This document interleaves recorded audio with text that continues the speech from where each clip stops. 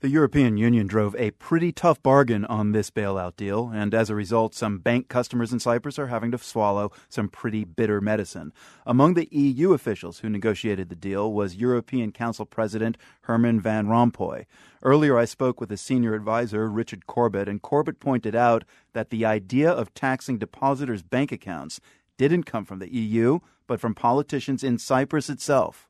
Well, essentially, it's just up to the country concerned to decide how it wants to raise its share of the money. If Cyprus is receiving a bailout, it's receiving a loan from other Eurozone countries of a substantial amount. It's worth well over half of Cyprus's GDP, let's not forget.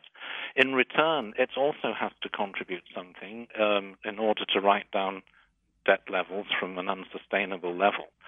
If the Cypriot government chooses to raise that money in this way rather than that way, it's not really up to other Eurozone countries to say to them, no, you have to do it this way, or at least there was a reluctance to. And if the Cypriot government was saying, no, this is the way we want to do it, well, of course, the others can make it clear that that's not really their preference, but they were, in the initial deal, a little bit reluctant to tell the Cypriot government what to do. Of course, that's quite normal.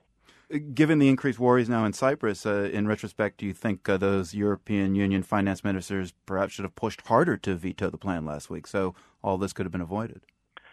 Well, it's a fair point to debate, but of course it's natural that when you're negotiating with a country and it's expected to make a contribution, it is in the first instance up to that country to make proposals about how it wants to raise its own contribution internally. You don't start off with the assumption that you're going to tell it what to do.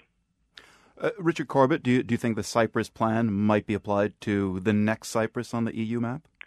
Well, Cyprus is very specific and peculiar in terms of the nature of its banking sector in particular.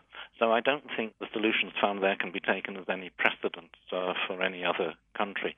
Indeed, if you look at all the deals that have been made for different countries, they've been tailor-made according to the situation.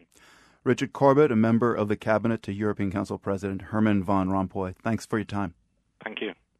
Find more of our ongoing coverage of the fiscal crisis in Cyprus, including a recent interview on what Russia has at stake there. That's all at theworld.org.